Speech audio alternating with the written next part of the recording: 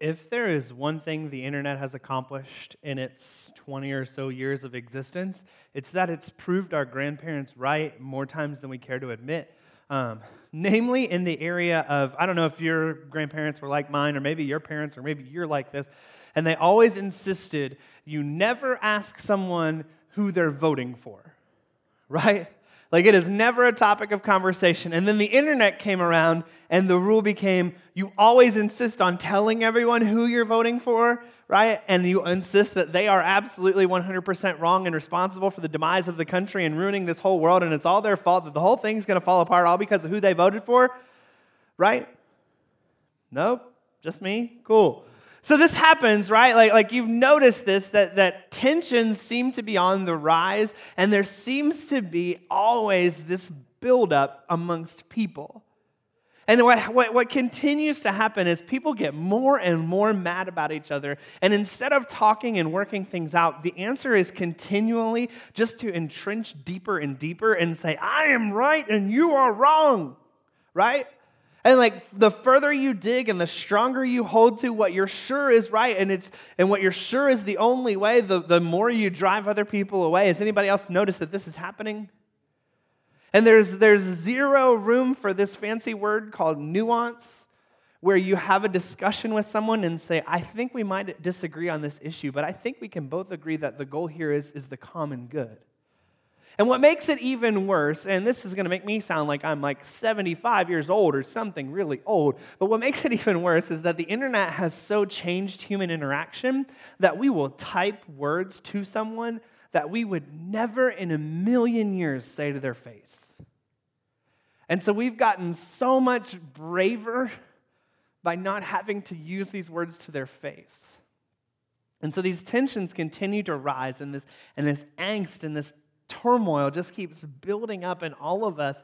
And sometimes it's over things like presidential elections or local elections in politics, but it continues over into like weird things like sports and pizza places, and like everyone just keeps arguing more and more and more because it just seems to be the norm. And have you ever stopped and thought, why is this happening? Why are we getting so angry? And you could say it's the news media's fault because this channel has a spin this way and this channel's biased that way, and they're the ones that incite it. And that's actually true because it's their job for you to watch it, so you want to watch it. So they make it so you want to watch it, and they tell you all these things that make you mad and make you talk about it. You're falling into their trap, for the record. And like it's this way that it goes for you. But the real problem here is it's not a news issue. It's not a political agenda issue. The real problem here is a heart issue.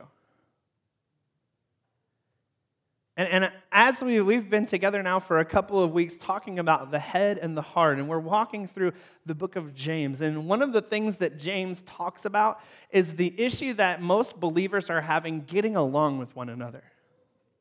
So I want you to catch this with me. That 2,000 years ago, before the internet, before news media, before television, there were people who had difficulty getting along with each other. So this isn't necessarily a new thing. This is something that's been happening for a long time. And so what James does is James says we're going to get to the heart of this matter. And he says, what causes quarrels and what causes fights among you? Is it not this, that your passions are at war within you? You desire and you do not have, so you murder. You covet and cannot obtain, so you fight and quarrel. You do not have because you do not ask. And here in the English version, the writers chose to use the words passions, but most scholars would argue you could also interchange the word pleasure. So what James is saying here is that the reason you're arguing, the reason you're having trouble getting along with anyone else, the reason you're struggling is because your number one concern is what you want. And he said the reason you can't get along with anyone else is that everyone's trying to win this race to the top. The reason you can't get along with anyone else is because your only concern is you and yours and me and mine. And James is saying this is the problem. The problem is you can't just look out for number one, or everyone's going to kill everyone else. If you were here last week, we talked about a little bit about this, and we talked about wisdom, and we said the most important question isn't what's best for me. We said the most important question is what's best for all of humanity. The most important question isn't how can I get what I want. The most important question we can ask, the wisest decision we can make is what's best for the kingdom of God. All summer, we've been talking about how as a church, our goal is to love Jesus and love like Jesus. And we've been talking about what it looks like for us to sacrificially lay our lives down. And time again, I'm telling you that when we talk about love, what we're talking about is not doing what's best for us, but doing what's best for someone else. If I were to tell you guys that I love you with all of my heart, you'd be pleased, right? I hope, maybe. Maybe that weirds you out, that's fine too. But here's what's really interesting. In 2016, in the United States of America, the heart is what sociologists call the seat of emotion. And what that means is that when we talk about emotions, when we talk about feelings, we typically refer to our heart, right? And it's okay, that's normal, but over time there have been different body parts that represent different emotions for different cultures. There are some cultures that say, I love you with all of my kidney, or they say, I love you with all of my guts, or whatever it looks like for different cultures at different times. Some of you have probably been accused of thinking with the wrong body part. This is kind of what we're thinking about right here. And so what happens is, for us, the seat of the emotions is the heart. And so when we talk about our emotions, we blame our heart. But in the Old Testament, and this is my favorite fact about the Bible, I take that back. This is my favorite funny fact about the Bible. But in the Old Testament and in ancient times before Jesus, do you know what for some cultures the seat of emotion was? This is my favorite tidbit that I'll ever tell you, and I can't even stop. The seat of emotion in the Middle East in the Old Testament cultures like 3,000 BC was the bowels. So can you imagine living in 2,000 or 3,000 BC, buying a bowel-shaped heart? I ruined it, see? Buying a bowel-shaped box of chocolates for your lover on Valentine's Day. Can you imagine Celine Dion singing My Heart Will Go On, but instead it's near, far, wherever you are, my bowels will go on, right? You've seen the Rocky movies, and you know that one of the theme songs of the Rocky movies is Hearts on Fire. I can't even. That's my favorite. But so, it really gives a whole new meaning to that song. So when we're talking about emotions and we're talking about feelings, when we start talking about what happens, right? And for us, so often, our decision-making comes from our feelings, right? I feel like this is what I'm going to do that's best for me. I think this is what I'm going to do that's best for me. But if you were here last week, you know that we started talking about that wisdom is not just making the emotional choice. Wisdom is making the choice that's best for all of humanity. And some of you can think back on some decisions that you made with your heart that you regret, can't you? Maybe it was the decision you made under those wonderful romantic lights of the dashboard in the parking lot. Maybe it was the decision you made even though everyone else told you it was bad, and you moved across the country and you found yourself hat in hand coming home. Maybe it was the decision you made to go there to do that. Maybe it was the decision you made to walk away from what you thought you knew. For all of us, there's a decision, there's a time, there's multiple places. If I listed mine for you, we'd be here all day, of decisions that we've made that we thought were a heart thing, that it turns out ended up leading to destruction and death. And we thought what we were doing was we were doing the right thing, but it turns out all that we were doing was doing the emotional thing. You see, here's the thing about life. Is that when we're following Jesus, there comes a point when our number one priority can no longer be ourselves.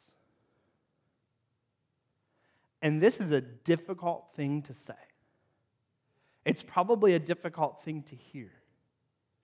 Because the norm, because society, because culture says the most important thing is what? Make yourself happy, do what you want, follow your heart, take care of yourself, all of those things. But what Jesus is saying is he's pushing back on that back then, and he's pushing back on that now, and he's saying it is far more important that you are worried about other people. And so if you hear nothing else today, hear this when it comes to your emotions.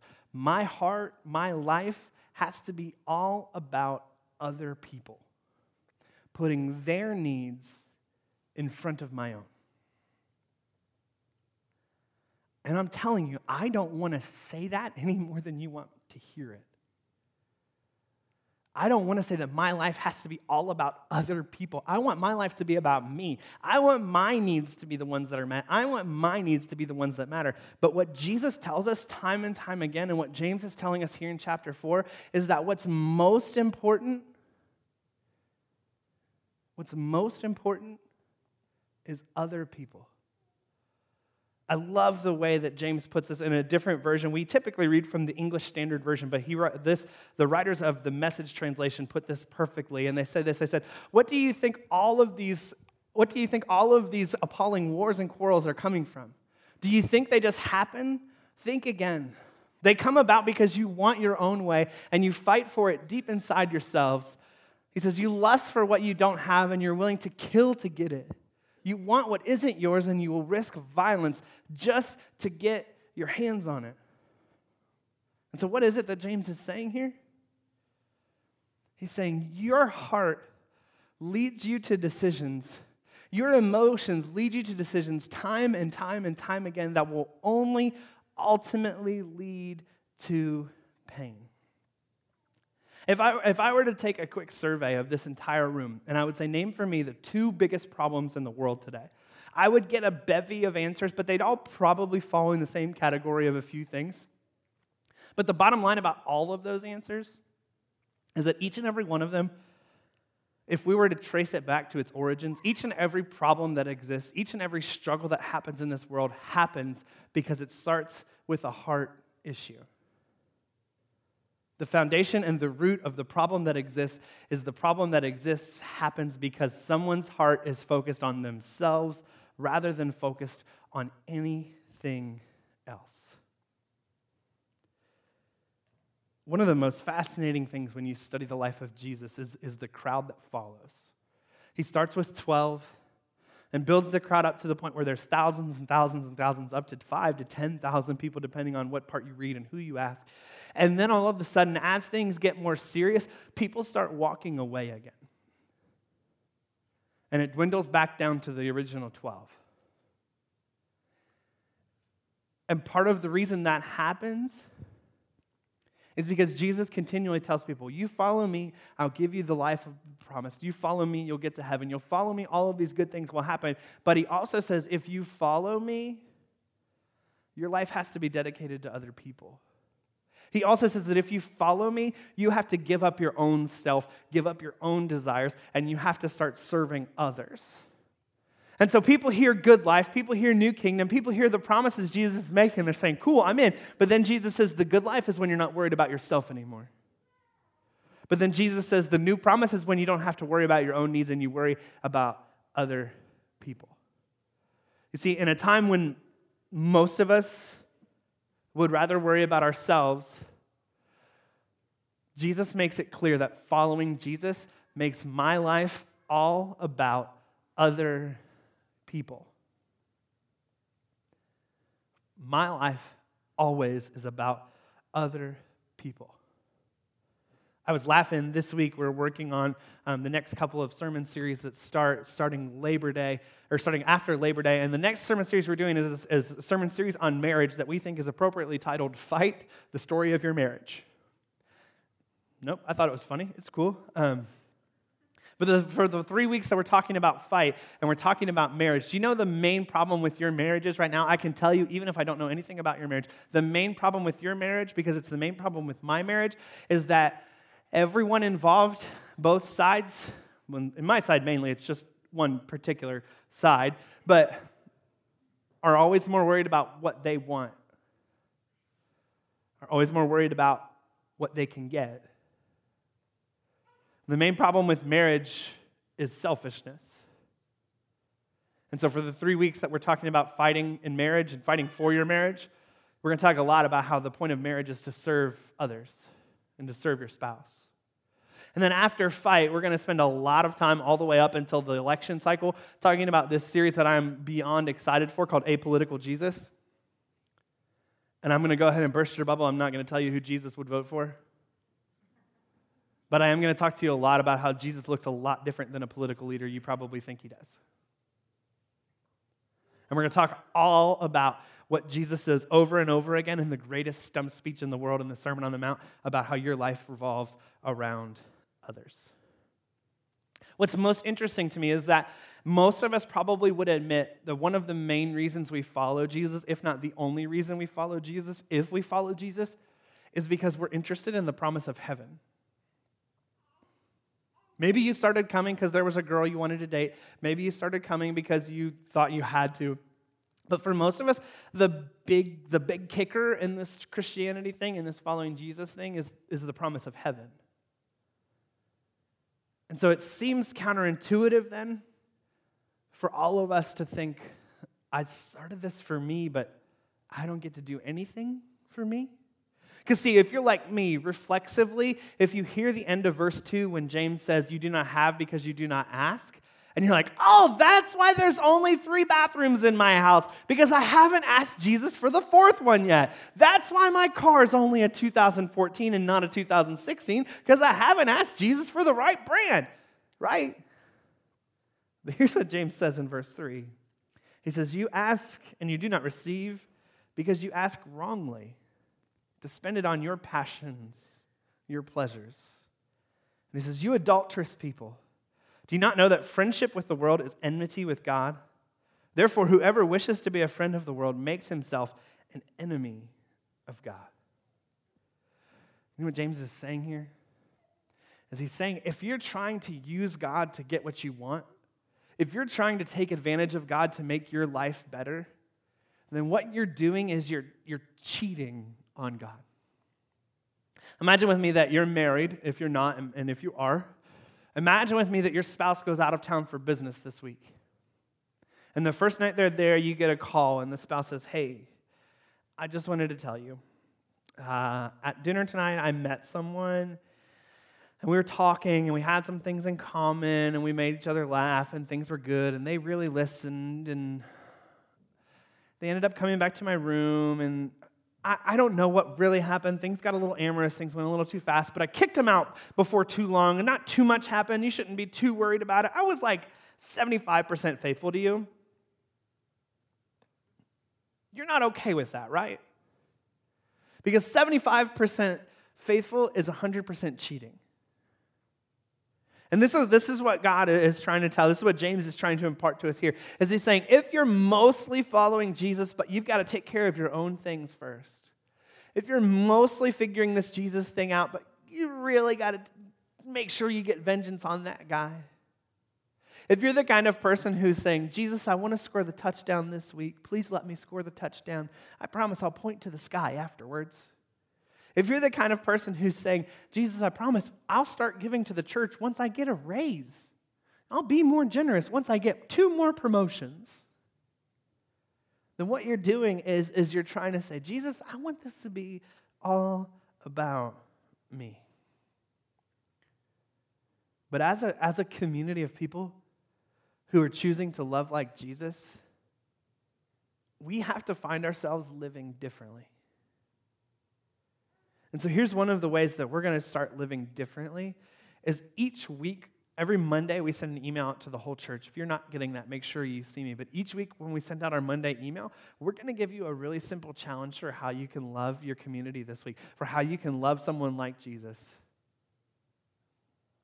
And there are so many ways that you can do this without our prompting. There are so many people and names and faces that are coming to your mind of the kind of person you need to love, but we're going to make sure that as a community, that only thing we do is not just gather in here for an hour and sit on our duffs and talk about what good people we are, but we're actually going to do something about it. And so every week, we're going to come up with a challenge. And this week, I'll tell you in advance, the challenge is you're going to buy somebody else lunch this week, or dinner or breakfast, whether it's the person behind you at the drive-thru or a table across the restaurant that you don't even know. And it's going to be a small act of sacrifice that for some of you is going to cost a little more than you're prepared to do. But for some of you, it's going to be small. And you're not going to tell them why. You're not going to answer any questions. You're going to do it as anonymously as possible. And I know that sounds almost trivial. But who's the only person that doesn't benefit? It's you. Because if you're not allowed to take credit, if you're not allowed to tell anybody about it, if you're not allowed to post about it on social media, if you're not allowed to brag about it, the only person who doesn't benefit is you. And so it's genuinely loving someone, it's genuinely caring for someone without any chance of return. The week after that, we have a few challenges that we're coming up with for how you're going to love your kid's teacher. And if you're a teacher, for how you're going to love your students. And again, it has nothing to do with getting your students to like you better. It has nothing to do with the teacher giving you better grades, but it's just a simple matter of you coming to your teacher and saying, I love Jesus, and because I love him, I'm going to love you like he loves me. Because if we truly want to be the kind of church that makes an impact, if we truly want to be the kind of church that makes a difference, the number one thing we have to stop doing is stop caring about ourselves.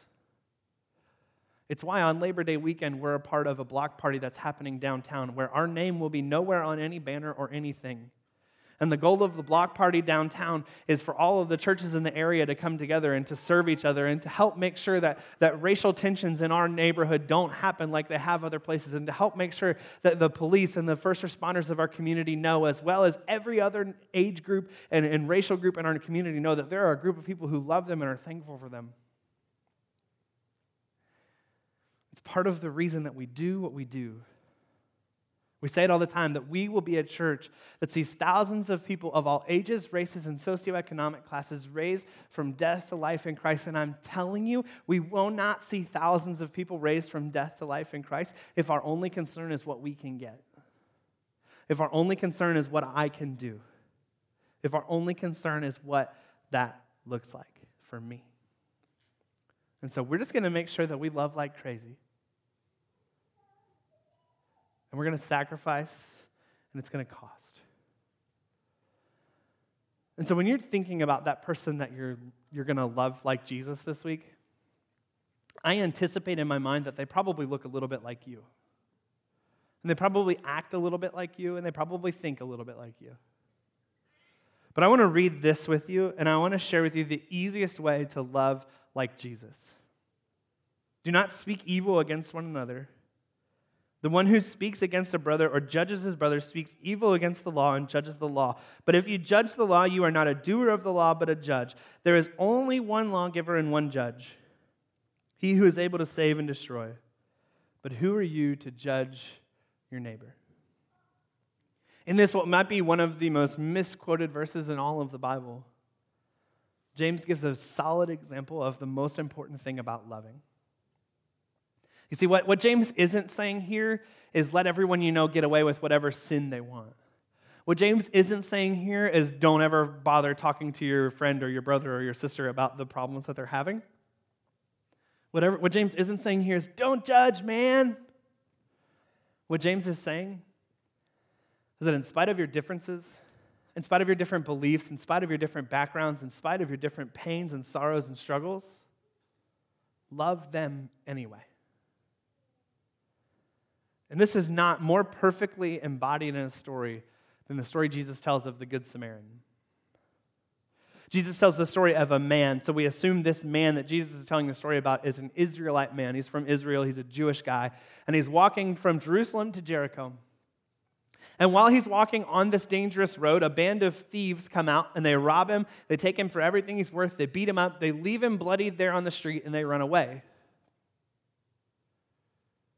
So this man is dying, and on a dangerous road that's already known for being a dangerous place. And the first person who walks by this man is called a priest. Now, according to the religious law of the day, the priest wasn't allowed to touch a dead body. So for the priest to touch this man who may very well be laying there dead, he would probably be breaking the rules.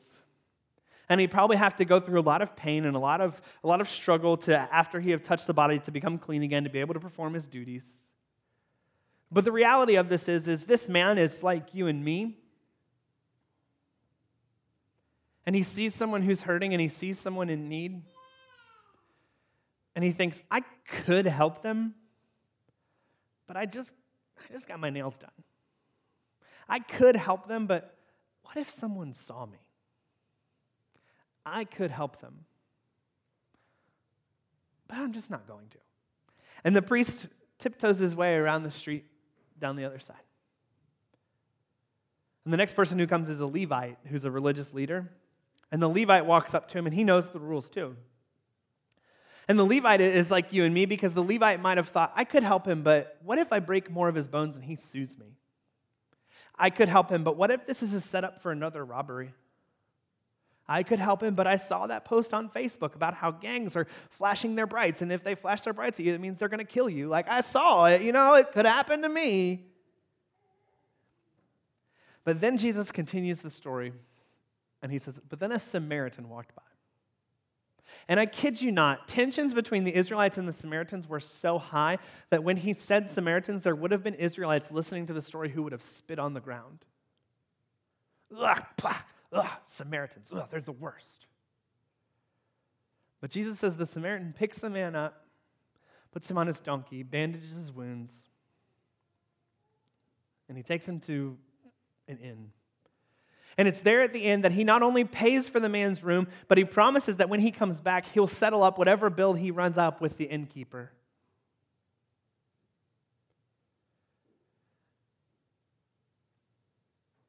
And this is what it means to love without judgment. This is what it means, because emotionally, that Samaritan probably has heard the hate speech that came out of that man's mouth before. Emotionally, that Samaritan knows that the Israelites look down on the Samaritans. The Israelites don't think that much. So he could just kick him while he was down. He could say, this is what you get. This is yours. This is how you've earned it. I don't want to be around you anymore. But instead, the Samaritan has a much different response.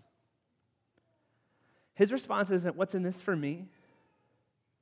His response isn't, how can I get through this?